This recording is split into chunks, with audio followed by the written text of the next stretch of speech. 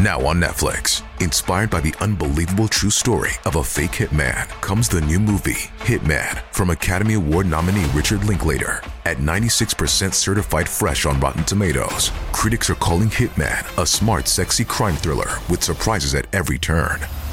Starring Glenn Powell and Adria Arjona, Hitman.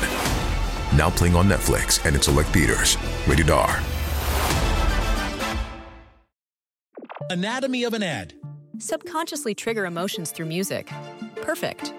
Define an opportunity. Imagine talking to millions of people across the U.S. like I am now. Identify a problem. Creating an audio ad is time-consuming. Offer a solution. Utilize cutting-edge AI. Imagine creating all that in under 30 seconds. Well, we did to create this ad. To learn more about AI in the audio industry, download the white paper from audiostack.ai. Impact of Influence, the Murdaugh family murders. This is the unfolding story of a powerful South Carolina family, the mysterious deaths they are linked to, and our quest to bring you the truth. Hello, friend. So grateful that you have joined us for another episode. Always appreciate your feedback. And where can they reach out, Seton Tucker? You can reach us on our Facebook page, which is Murdaugh Podcast, or on our website, which is murdaughpodcast.com. And you can email me if you want, mattharrispodcast@gmail.com. And coming up on this episode, we're going to talk about drug connections, allegedly with Alec Murdaugh. We are going to also visit a Wall Street Journal article that came out a few weeks ago about the Mallory Beach boating fatality. We're going to break that down for you and what is the latest twists and turns in that. But we begin with the fact that, Seton, you had a chance to talk with John Marvin Murdaugh, Alec's brother, who is not in the legal profession. What did he tell you? Well, I reached out to him because 2 episodes ago, we reported on this river search that was happening.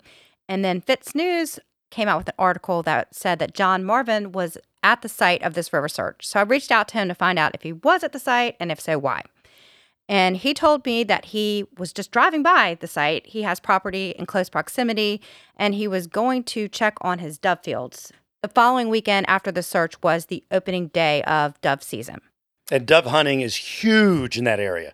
Very, very big. In fact, I talked to an attorney the other day who went to USC, and he was talking about, obviously you remember the Labor Day Cousin Eddie, did he or did he not shoot Alec event? He was in a dove field that day when he heard the news. It was like, oh, I didn't even know dove hunting was so big. But he's like, yeah, everybody does dove hunting. I did see a lot of Facebook pictures. So I asked him also if he did stop and participate in the search in any way. He said that he did stop briefly to speak to the investigators, but he did not participate in the search in any way. So he just kind of came upon it, rolled down his window and said, hey, what you guys doing? Right? That kind of thing. That's what he says. Now we'll move on to the drug situation, which is the thought that Alec Murdaugh is involved with moving drugs. According to Creighton Waters, that's the deal. He says he calls it upstream, that all these checks that went to Cousin Eddie from Alec were for Eddie to go give these guys Roberts and Rivers money. We'll get to them in a minute. And then they would buy the drugs. They give it back to Cousin Eddie, and he'd give them to Alec. Okay, but nobody's been charged with that. They just say in open court, this is what's going on. Now that fired up the New York Post, who had an article about a possible Waterboro Cowboys connection. Right, so they actually interviewed Mark Peppers, who is the attorney for Roberts. And in this interview, he says that they're grasping at straws, they don't have enough to get Murdaugh on murder, and that they're desperate, and this is an attempt to try to get Cousin Eddie to talk.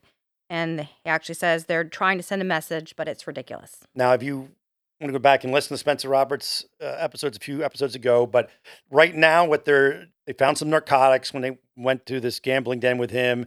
He ripped off the COVID payment program. He made up a company and got money. He may have gotten some checks from Alec, but there's no drug charges yet.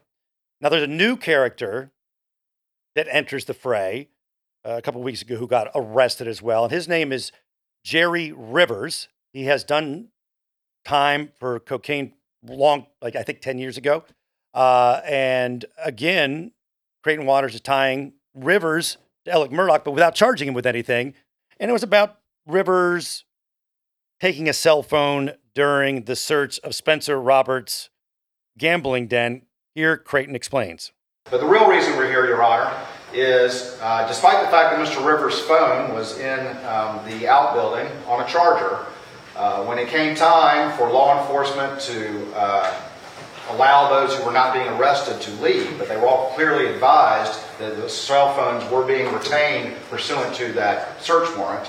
Indeed, after the narcotics were found, another search warrant was obtained, which included cell phones. Mr. Rivers, who had been sitting next to Mr. Roberts while law enforcement did what it needed to do, got up and grabbed Mr. Roberts' cell phone and left the scene. Law enforcement, once they realized that phone was missing, went and found Mr. Rivers and approached him and had a conversation with him. And Mr. Rivers, and this would have been the next day, and Mr. Rivers admitted that he had taken the phone and that he had given it to Spencer Roberts' people. Law enforcement told him he needed to go get that phone back. A day after that, Mr. Rivers called law enforcement and said, I have the phone, left it in a mailbox. The phone that had been taken by Mr. Rivers, that was evidence at a search warrant scene, was an iPhone, but the one he returned was an Android phone. When confronted with this, Mr. Rivers pretty much said words to, you can't blame a guy for trying, or words to that effect. Well, you would have thought he could have at least gotten the same brand of phone. Yes. And next, we go on to a clip where he brings up a potential connection between Rivers and Murdaugh. And additionally, on top of that, Mr. Rivers is part of the investigation in as much as he's one of the individuals downstream from Alec Murdaugh to Spencer Roberts, to Alec Murdaugh to Eddie Smith to Spencer Roberts and other individuals who received substantial amounts of checks. And this is high five figures for Mr. Rivers of checks that he received that ultimately had their source from funds of Alec Murdaugh that are subject to multiple indictments at this time. I find it interesting in there, he mentions other people.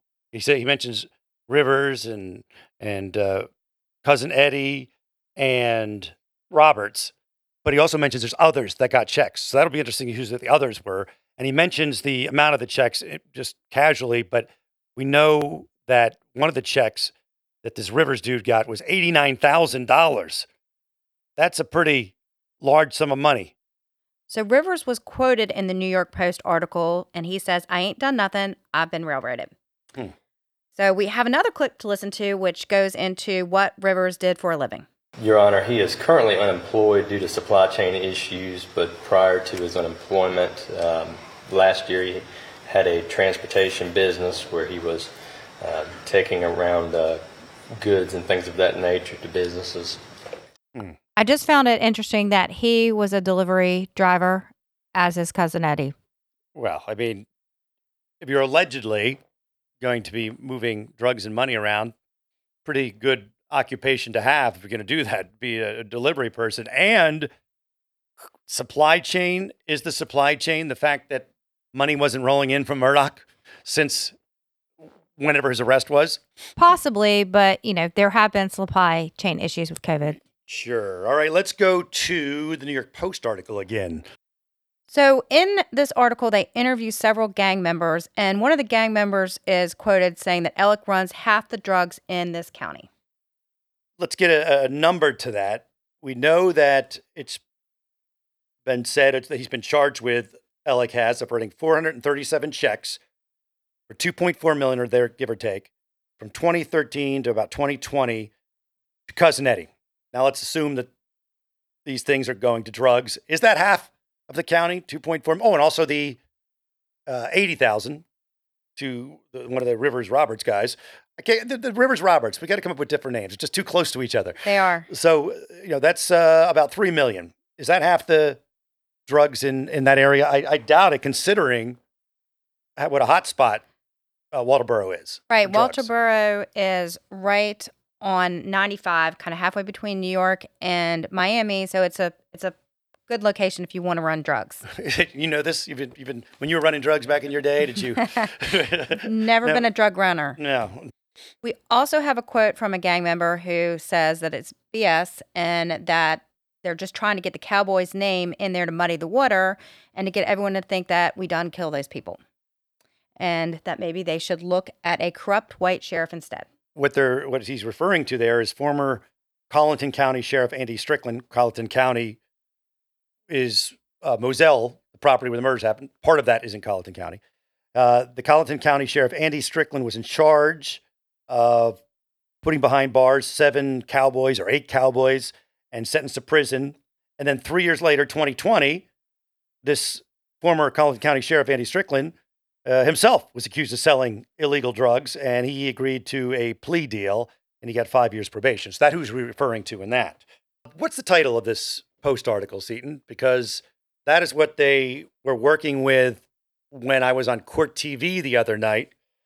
That was their one of their big talking points. The title is Latest Twist in the Murdaugh Mystery, More Like Ozark Every Day. And so they brought up this Ozark thing, and one of the people that I was on with is an attorney down in that area, and he's like, Ozark Marty Byrde was pretty brilliant, and Alec, not so much, is what he said. Because if he was laundering money, he was doing it pretty poorly. The amount of money is not as huge as Marty Byrde, but he wrote checks. There's paper trails, all this stuff. Right. He's no Marty Byrde. That is for sure, as far as the skills to pull it off. Now, we'll take a quick break. Bear with us, and then we will be back to discuss the latest developments in the Mallory Beach boating accident and an article that was written in the Wall Street Journal titled A Convenience Store Magnet, Teen Drinking, and a Fatal Boat Crash. The legal case shaking South Carolina. Plus, our legal analyst, John Snyder, will join us. Influencer. It's a word that gets tossed around a lot these days. There is a woman who went the distance, who broke ground as the first true influencer by living a remarkable life. Her name, Elizabeth Taylor. I'm Katy Perry. This is the story of the original influencer.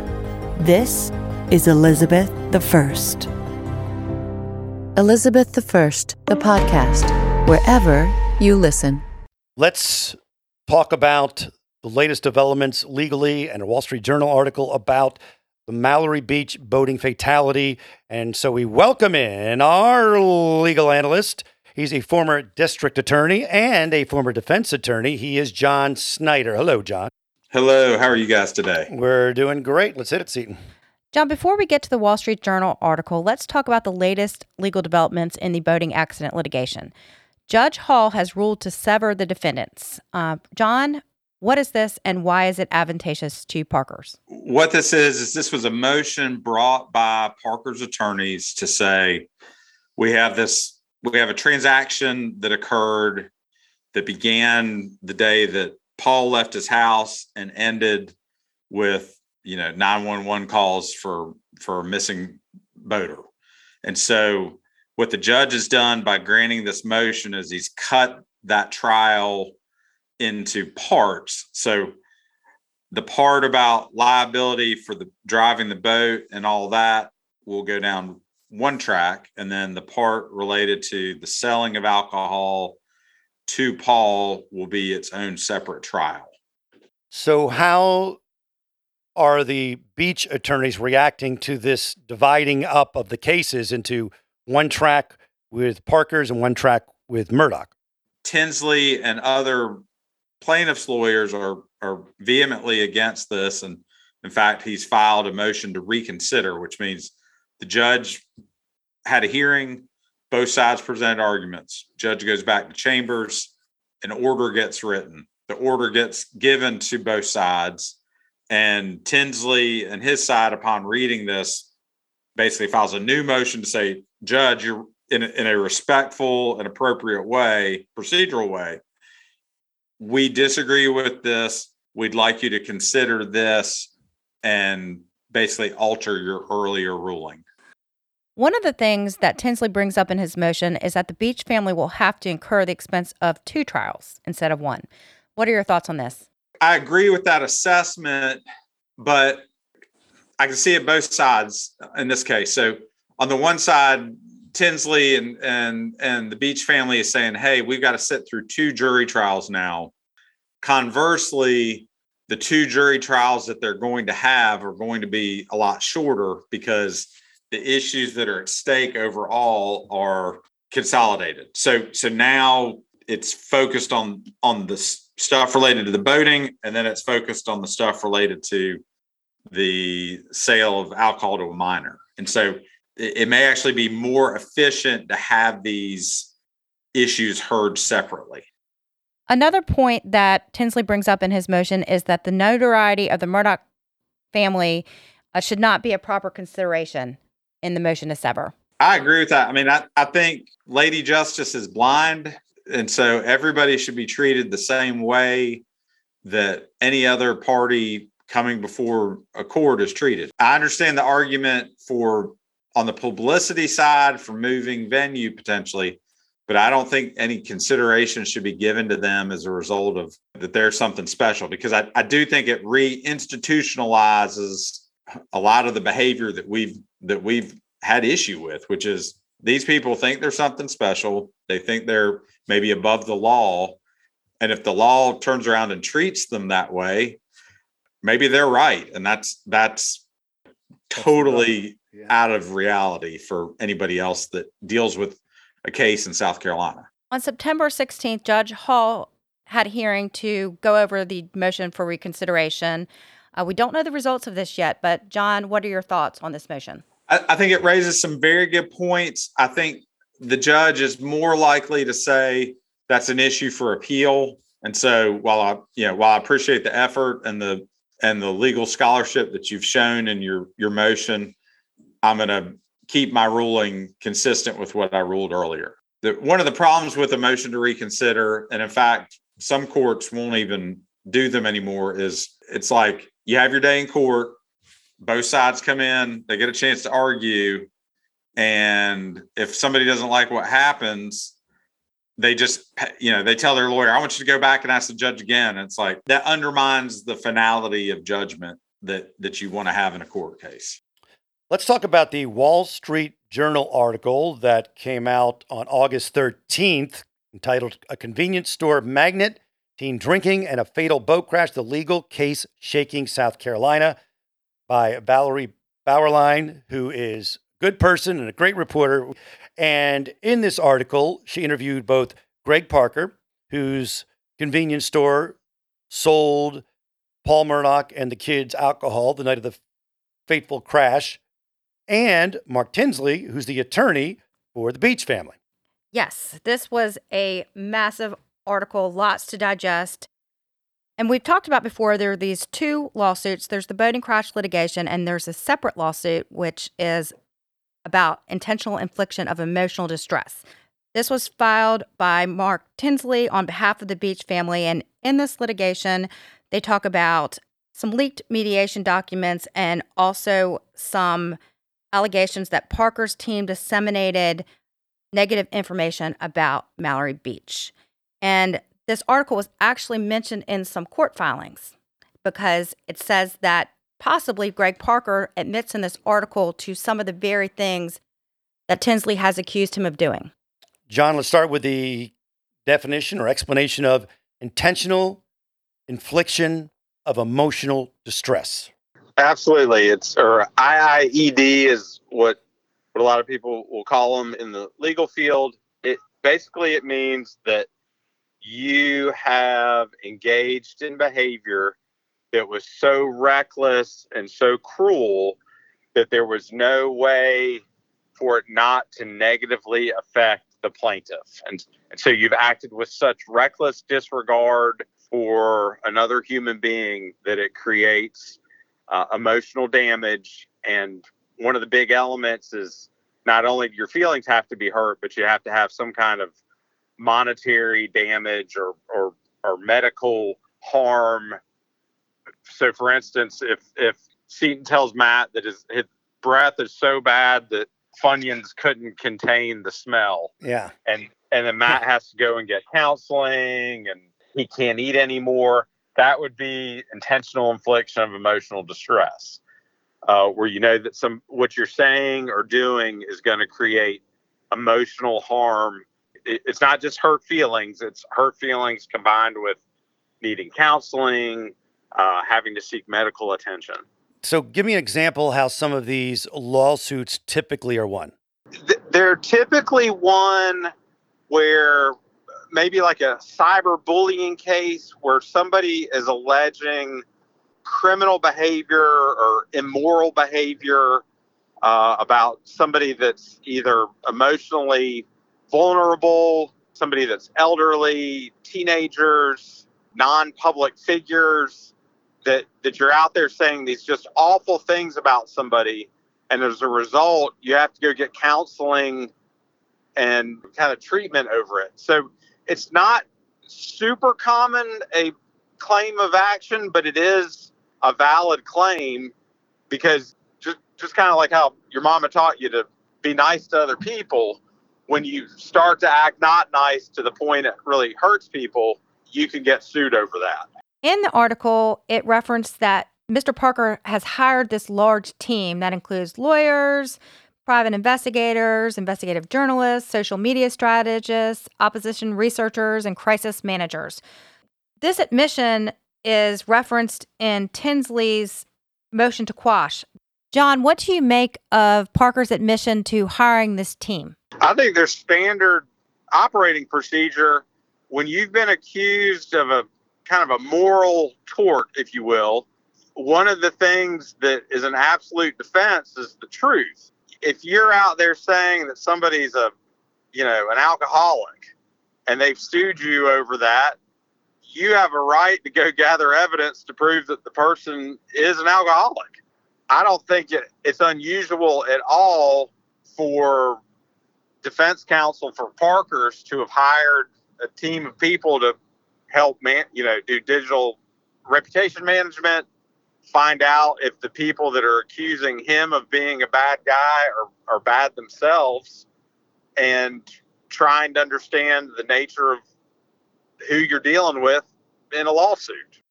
We also have a mention of this man named Greg Roman.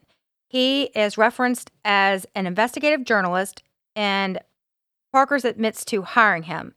Back in July of 2021, he published a blog about the boating accident, and he was also a producer on the Vicky Ward documentary, which featured some of the photos of Mallory Beach's body after she died, as well as some of the Snapchat videos from the boaters the night of the accident. Do you feel that Roman's relationship with Parker's is problematic? No, I mean, if he was hired to find out information and he has a reputation for being successful at that, that's what you're supposed to do. Your job as counsel is to know everything you possibly can about both sides of the case so you can provide good advice to your client. I understand that you can cast it in a negative light, but it is not uncommon for both plaintiffs' lawyers and defense lawyers to hire people to find out information about people on the other side of a case. What if we find out that Greg Roman leaked the documents and the pictures of Mallory Beach's body? Is that problematic for Parker's?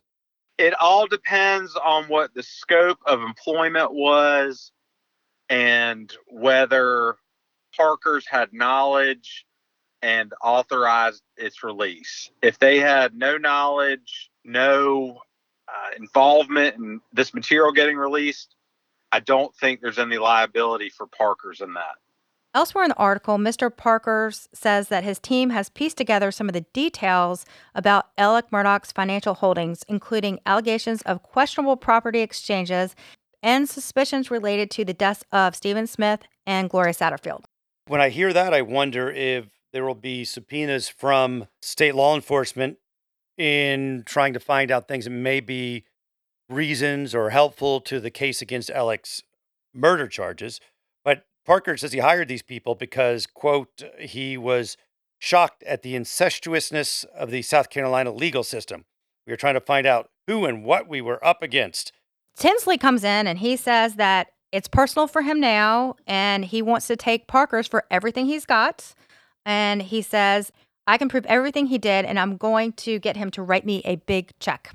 Well, that's what he's after. I mean, it doesn't, some people are like, ooh, it's about money. Well, of course it's about somewhat money. It's making somebody pay for something they felt they were responsible for. So let's talk about the boat crash litigation. Parker's is denying any responsibility for the crash, and we learn in the article that the other defendants have settled for $1.7 million, and this includes the host of the Oyster Roast, the bar where they drank in Beaufort, and also the estate of Randolph Murdoch III. Since Alec Murdoch's assets have been frozen, this leaves Parker's as the sole defendant. So, John, explain this for us. So, because there's joint and several liability, what Tinsley is trying to do is leverage the fact that the other defendants have settled. The Murdaughs are judgment proof. The only person that has money left that can pay out is Parker.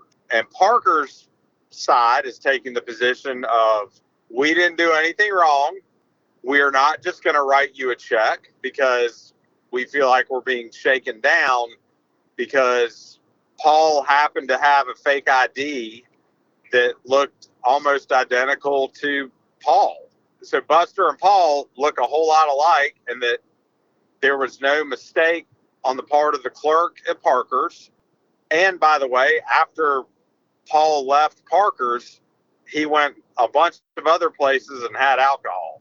And so therefore, they don't have any liability. So it is a gamble and an approach that Parker's attorney is taking as plaintiffs or as defendants, and Tinsley is trying to push their hand, and that's what this is. And I should mention that Tinsley's talking about the height and weight are completely different on the two Murdoch boys.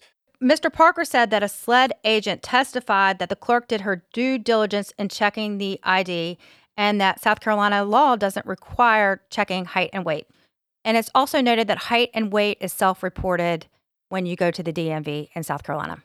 In South Carolina, Parker's, the convenience stores, could be held 100% financially responsible. John, explain the alcohol law in regards to this the way it is in South Carolina.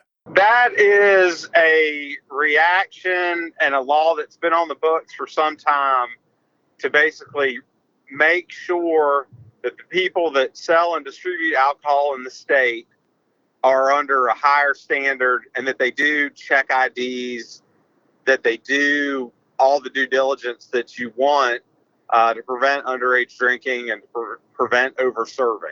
There's a particular fold in the law in South Carolina that says that if they're partly responsible, they can be held all the way responsible. And so that's kind of the inflection point between Parker's and Tinsley. Parker's is going to argue we're not at all responsible in any, not even 1%. Therefore, move along, Tinsley. And Tinsley's going to say they might be 5%, but there's some percentage. Therefore, they could be on the hook for the whole amount of claims that the injured parties in the boat accident, including the fatality liability, would all attach to Parker's. As we've talked about before, how in South Carolina, removing the liquor part of it, let's just say that the boat fatality happens. You give so much to the person driving, you give so much to somebody who might have distracted them, you give so much to somebody who did this or that, and it's all divided up in percentages, correct? That's right. So when you add liquor to it, it becomes a different case according to South Carolina law. You could divide it up all those ways, and you could have the alcohol people 100%. That's well. Right. And for a long time, you had these little cinder block buildings that are called juke joints, and so to make sure everybody's held responsible and held to the standards of serving alcohol, South Carolina has this requirement. I thought he had a good quote, too. He said, well, wait a minute. If I'm 1/1,000,000th of 1% responsible, I can be held 100% liable. So he does want to change these laws. One more question, John. Tinsley is trying to squash a subpoena that was sent out by Parker's attorneys to get phone records from Tinsley to various media outlets and reporters and Fitz News. Tinsley's wants to squash that. Parker's wants to find out if Tinsley was the source of the leaks. The question would be, if Tinsley has nothing to hide about the leak, why would he quash the subpoena for those phone records? I think any lawyer worth his salt is going to fight to turn over their phone records related to a case where they're the lawyer in chief. One. Two, it may be a fishing expedition on the part of Parker's and their attorney, and they may just be trying to find out other information and using the power of a subpoena to find that out. So I don't think it's improper for him to ask that it be quashed, but I'm not sure that he'll be successful based on who those phone numbers belong to, because those are the people that he is saying released information improperly, potentially, or he's had contact with these other sources out in the public, and that may be where information was released from. So I think it's relevant to the lawsuit, but I think it's completely understandable that they are fighting it being released. All right, John Snyder, thank you very much. All right, guys. Well, thanks for having me, and it will be fun to see where this goes in the next few weeks. Yes, sir. Thank you, John. Bye. Thanks. Bye. Getting close to wrapping, but something with Fitz News. Seton. Will Folks with Fitz News interviewed a woman named Lindsay Edwards, who is a former sex worker and claims that she was forced to have sexual relations with Alec Murdaugh, and during this time he was abusive with her. You can listen to the entire episode, I believe, on their YouTube channel. But what is interesting is that she has now been interviewed by SLED. We're interested what other names might pop up. Right. We don't know if she is being interviewed about her contact with Alec or also other potentially powerful people who may have been involved in this type of activity. Before we wrap, got a couple of comments to share. Where are you two, say Jennifer and Tommy. I'm jonesing, missing your updates. No time for long vacation when the South Carolina old boy system's imploding. Love your sources. John, the expert attorney, Matt and Seton's voices. Just keep giving us info. That's from Eileen in Barenberg, originally from Philly. I had COVID. And so life and everything, craziness, we had to miss a week. It was not vacation. Was this your second or third time having it? I think it might be my third. I'm losing track. I'm just a COVID magnet. From KD. I really enjoy this podcast. Very unbiased coverage and respectful discussions. I think that's why the locals choose this podcast. Love the people you have on to interview too. So thank all of you for reaching out to us. We're always grateful you spend any time with us. And good or bad, we enjoy your comments. So review, give us a bunch of stars if you would. Share the episode. It all makes us happy. And if they want to find us, let's see. Is your brain still working, Seton? Somewhat. You can find us on Facebook at Murdaugh Podcast or on our website, which is murdaughpodcast.com. And Matt Harris Podcast at gmail.com. And we will talk soon. Join Hala Taha for actionable advice from the brightest minds in the world on the Young and Profiting Podcast. Author and academic Arthur Brooks on what success isn't. The husband was confessing to his wife that he might as well be dead. And I'm thinking, whoa, what's wrong with this guy? I turn around to get a look, and it turns out to be one of the most famous men in the world. The world tells you that if you are profiting, money, power, pleasure, fame, you're going to be happy. And that's a bogus formula. The Young and Profiting Podcast, wherever you listen. Anatomy of an ad. Subconsciously trigger emotions through music. Perfect.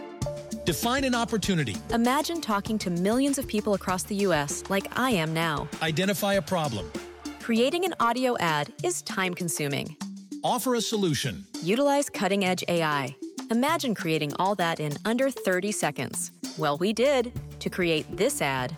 To learn more about AI in the audio industry, download the white paper from audiostack.ai. The truth about the Haditha massacre has been covered up, but not anymore. I know you know what happened. They went into houses and killed women and children. What are you thinking? What a mess. U.S. Marines murdered innocent civilians in cold blood. And at the center of it all is 25-year-old Sergeant Frank Wuderick. And me. Murder in House 2. A new podcast from Crowd Network.